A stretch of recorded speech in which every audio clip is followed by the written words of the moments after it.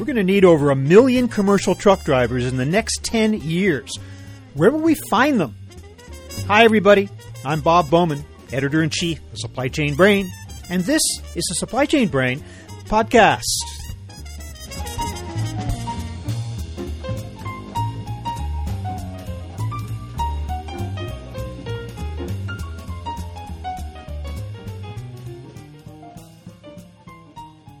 The nationwide shortage of commercial truck drivers was a problem long before COVID-19 hit, but the pandemic has only served to make it worse.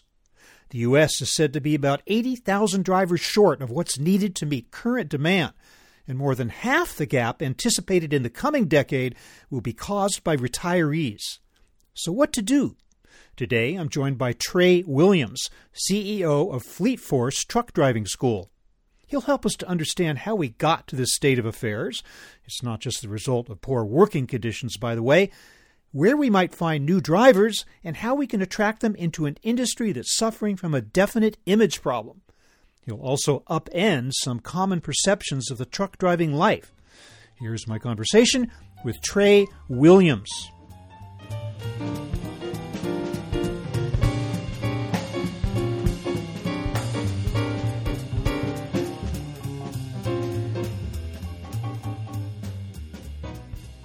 Trey Williams, welcome to the show.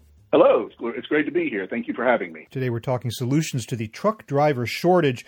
I just want to start out by asking you how you think that we fared in terms of driver availability in the just-finished holiday season. It's a good question. I think this holiday season was really a testament to the strength and the endurance and the resilience of the American supply chain. Every company I know who hires Class A or Class B drivers, for that matter, is in need of employees right now, is in need of drivers. And despite the fact, I think most folks, Santa Claus made it without a hitch. So it really is kudos to everyone on the road out there, and I feel like it went really well. Yeah, there were a lot of dire predictions of packages were going to arrive severely late. Of course, that caused a lot of people to do their shopping early, so maybe that helped to alleviate the problem. But I didn't hear, despite all the usual dire descriptions of the truck driver shortage problem in general, I didn't hear about any great disasters during the season. Nor did I, and I really think that's a result of the fact that there's been a driver shortage for a couple of decades now.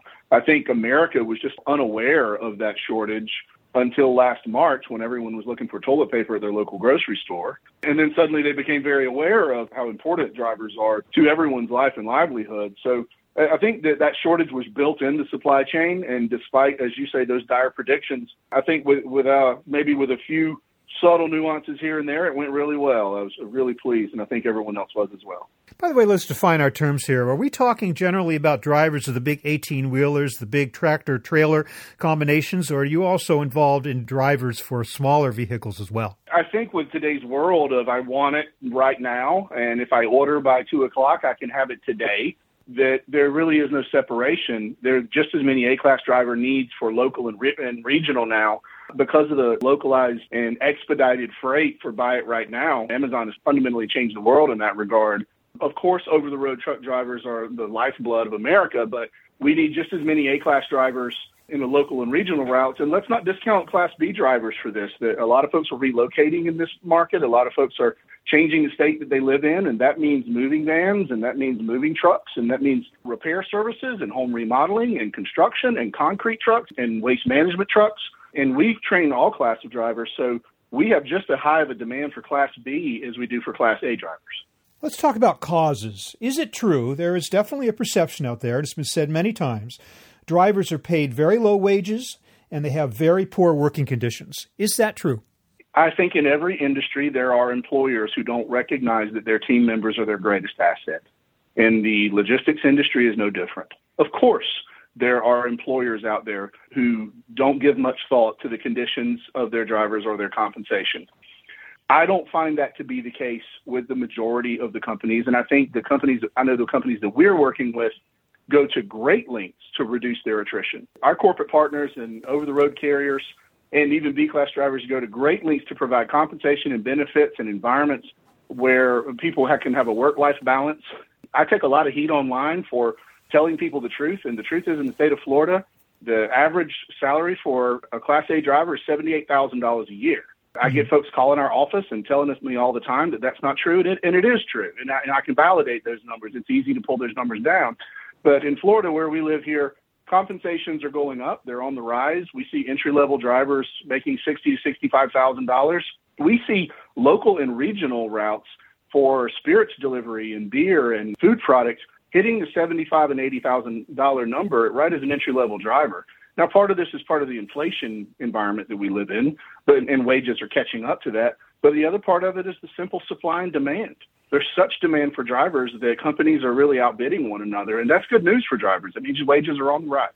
So other factors then, I mean, you point out that there's strong demand for services, which means we need a lot of drivers, but what are some of the other factors that have affected this driver shortage that's been going on now for many years? I think there's a narrative. What we see here, so we're in the bottleneck, Robert. We stand as a truck driving school between the aspiring driver and the employer. And we really see what's happening and have our finger on the pulse of that bottleneck between the two. And what we hear from most of our students is that they never considered driving as a career because there was a narrative that it was for low-wage or low-skill individuals. And nothing could be further from the truth. I think any driver knows the skill that's required and knows that it takes a lot of training and it takes a lot of time to learn, and lifetime drivers are still learning, and their compensation is on the rise accordingly. I think we didn't control that narrative appropriately in the past. I'm 48 years old, and when I was in high school, there was just this expectation that you're supposed to go to college and get a job and work for 25 years and get a gold watch, and real trades, real skilled trades, right? Truck drivers, electricians, masons, plumbers, all of these guys are in high need because that narrative really didn't properly convey what the opportunity was. And now I think that opportunity is catching up and people are becoming aware because of the news cycle and the demand that you can make a really great career out of being a driver. The narrative also is that the toughest sector to keep steady employment, is the long haul, especially with sleeper cabs, team drivers, because a lot of drivers supposedly don't want to be away from home that much. They want to be able to come home at the end of a workday.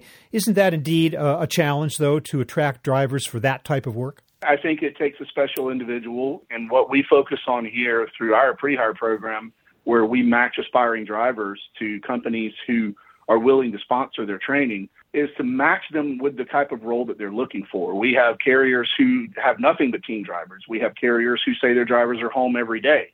So depending on your own personal preferences and your requirements for what you see in a career, we try to match them with those employers before they go through training so that they know they've got someone on the other side that's really consistent with what they're looking for. Of course, every job isn't for every person, but that's true for every industry. That doesn't make the trucking industry unique. There are people who work nights and weekends in the retail industry and in the hospitality industry, and some people just don't want to do that type of job. So the trucking industry isn't unique because of that. Tell me more about what you at Fleet Force are doing to recruit more commercial drivers. Well, we don't have a problem recruiting students. We're on a waiting list. We're not doing advertising and we're not spending money on marketing. We have more students than we can fit on the track. But the number of students that we are training doesn't come nearly, not even close to meeting the demand of our corporate partners. I think I did the quick math on this earlier today prior to this conversation, and between the 20 or so odd carriers who recruit from our ranks, there are about 2,000 available positions right now that they're trying to hire for. That's not growth jobs. That's pent-up demand. Those are open seats. Those are cabs with no driver, trucks with no driver. And they need those guys right now. So we're doing well because of the news cycle. We're on that waiting list, and we're trying hard to meet that demand by opening new locations. But it's not really making a dent in the demand for drivers. 1,200 drivers retire in America every week. That's 60,000 a year. It seems doubtful that we're licensing that many a year. So things are going to get worse before they get better. We haven't even talked about, of course, the most obvious issue, and that is the pandemic. How has that exacerbated, how has it affected the whole driver availability problem in the short run? No doubt about it. Well, fortunately, we were deemed an essential service by the governor. We only shut down for the 2 weeks back in March of 2020. We managed to push through and have some of the best months ever after that because so many people had been laid off from the initial shutdown for the pandemic. Fortunately, we're in a state that's very pro-business and very forward-thinking when it comes to making a balance between the needs of the pandemic and the needs of the average American citizen to provide for their family. So We've been busy ever since then, making the accommodations on our track, going to the lengths that are necessary, like any conscientious adult would, to protect themselves and their family. And we've been able to endure the pandemic pretty well. And I think the numbers themselves from among our ranks have really been a testament to the lengths that we've gone to keep everyone safe. Tell me about your new initiative with the Florida Trucking Association. What's that all about? The Florida Trucking Association is a very forward-thinking organization, which is really some of the best employers in this state who hire A-class and B-class drivers or members there. And during the summer last year at our conference, we had to say out loud what I really wish the rest of the nation would hear, and that is stealing each other's drivers is not solving this problem. And I don't know any other way to say it. I don't mean that harshly. I recognize everyone needs to have drivers, and they're going to do what they can to find drivers. But we're fishing in an ever-decreasing pond, a smaller and smaller pond every single week with existing drivers who are retiring. So if we don't focus on entry-level drivers, then we're not solving this problem. So what we did was we partnered with about 10 or 12 different carriers who agreed that if we brought them a candidate who met every single requirement that they were looking for in a driver, except they had yet to be licensed, that they would then say, we love that person, train them, send us an invoice. And they're, in effect, sponsoring the training for that individual.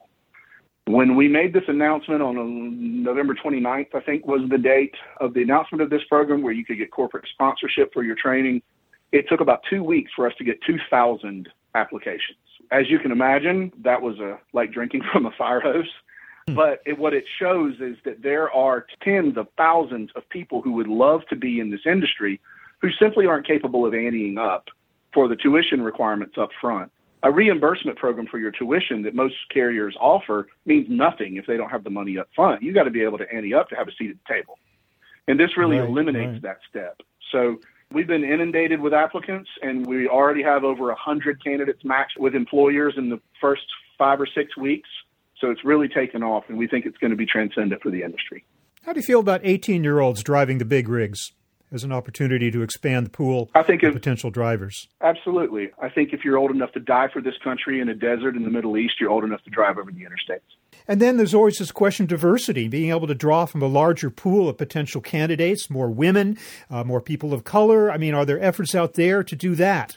So we had a goal in 2021 of having 20% female enrollment, and we actually hit that number. We hit 22%. Our goal for this year is 25%, 1 in 4, and we're doing I think we're going to do very well on that. The word is out that carriers like female drivers. They statistically cause fewer accidents. They stay in the job longer. They're cheaper to insure. There are a lot of really positive reasons to get a more balanced demographic within the industry. So I think it's important for women to know that this is a very viable career for them. From a minority perspective, the majority of our students are minorities here already. We already have a tremendous amount and a very multicultural student base here. Being in Florida, you wouldn't expect anything less than that, of course. You talked about stealing drivers from one company to another. Is there also, I hear varying views about this, about whether or not certain industries are especially competitive as alternative careers for drivers, such as the construction industry. That when the housing market goes up, a lot of drivers leave it to get jobs in construction. Others say that isn't so much the case. Is it indeed the fact that there are these certain industries in which employees can kind of freely go back and forth? I think that having a Class A license and the experience over the road gives you a tremendous amount of freedom. It's one of two industries in America where you could literally move to any city and have a job within 24 hours. The other is nursing. So I wouldn't expect anything less from individuals who like that autonomy and like that independence, for them to find opportunities and seize them when the market presents them. If temporarily they move into another career, as long as their med card is kept up and they keep their license, then they can always go back to driving when they want. I don't think that that's causing the driver shortage. I give them kudos for taking opportunities when they arise, but I don't think that's what causes the 80,000 pent-up demand for drivers that we have right now in America. Also, I understand it's been said there's a need to fill 1.1 million commercial truck driving positions in the next 10 years. That's a big challenge. So how do you see the future trade? Are you optimistic that we're going to be able to get our arms around this problem, or are we going to be suffering from a severe driver shortage for the foreseeable future? So that number, 1.1 million, straight from the American Trucking Association site, 54% of that number is made up from retiring existing drivers.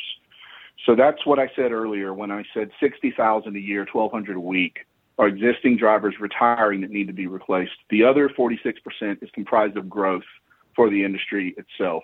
To put that into perspective, that means we have to license 350 new drivers, brand new drivers, every day for 10 years in a row to meet that number. And to answer your question, no, we're not going to hit that number. We're not. I don't think we have the influx right now. I think we're making some headway, and we're not losing ground as quickly as we once were. We are still losing ground, and it would be nice within the next year or so, as the industry has really caught fire among those who are looking for a different career or their first career, for us to actually stop losing ground and start making a dent on the need in the opposite direction. But it will certainly become more challenging before it starts getting better. Well, pay is always an issue, and as you point out, there are some well-compensated drivers out there. So how else can you make this a more attractive job for young people coming out of school and looking for a good career? What else can you do to attract them to a career in truck driving? So we have some employers who recruit from among our ranks who give those individuals the freedom to choose their days, to decide when they want to be home, to have a significant say in the routes that they're pulling. And the younger generation likes that freedom. They like that autonomy. And attracting them in sufficient volume would give most companies the ability to provide that input for them on that side. And I think that's really important. Historically speaking, there are individuals who would say, oh, I was told where to go and when to be there and what to do, and I never got to choose when I could be home. And I think that the industry has recognized that that is a recipe for disaster. You're just not going to attract people, especially after COVID, when we all sort of had our barometer adjusted for what a balance between work and life looks like, and people were maybe starting to appreciate time with their family a little bit more. So we're seeing a tremendous increase in that freedom and autonomy. I'm even seeing increases in concierge services. Driver managers are having a lower ratio now, not as many drivers that they're assisting over the road at the same time, and they're able to give a higher quality of care to those drivers. And they're giving some pretty amazing services. We have an employer who we work very close with here. They told me a story about a driver got the call, their babysitter couldn't show up, and he had already left, and his wife had to go to work as well. So that concierge service and that driver manager calls to help them find a babysitter. I mean, they're almost part of your family. And that kind of recognition in what's most important, because of course family is most important, I think is really driving people to the employers who are very forward-thinking and that are the tip of the spear in this industry. Trey Williams of Fleet Force, I want to thank you so much for painting a picture for us of the current trucking shortage, some possible solutions, and what it might look like down the line. Thank you very much for being with me today. It's been my pleasure. Thank you for having me.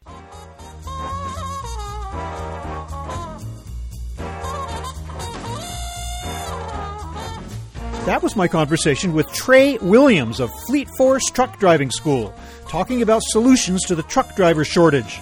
We're online at www.supplychainbrain.com, where we post a new episode of this podcast for streaming or downloading every Friday. You can also read my Think Tank blog, watch thousands of videos, and access all of our other content, including the digital edition of our magazine. Look for us on Facebook and LinkedIn. Follow us on Twitter at SCBrain. And also watch videos on our YouTube channel. You can also download or subscribe to the podcast on Apple Podcasts. Got any comments or suggestions on this or any episode? Email me at rbowman@supplychainbrain.com. Stay well, and see you next time.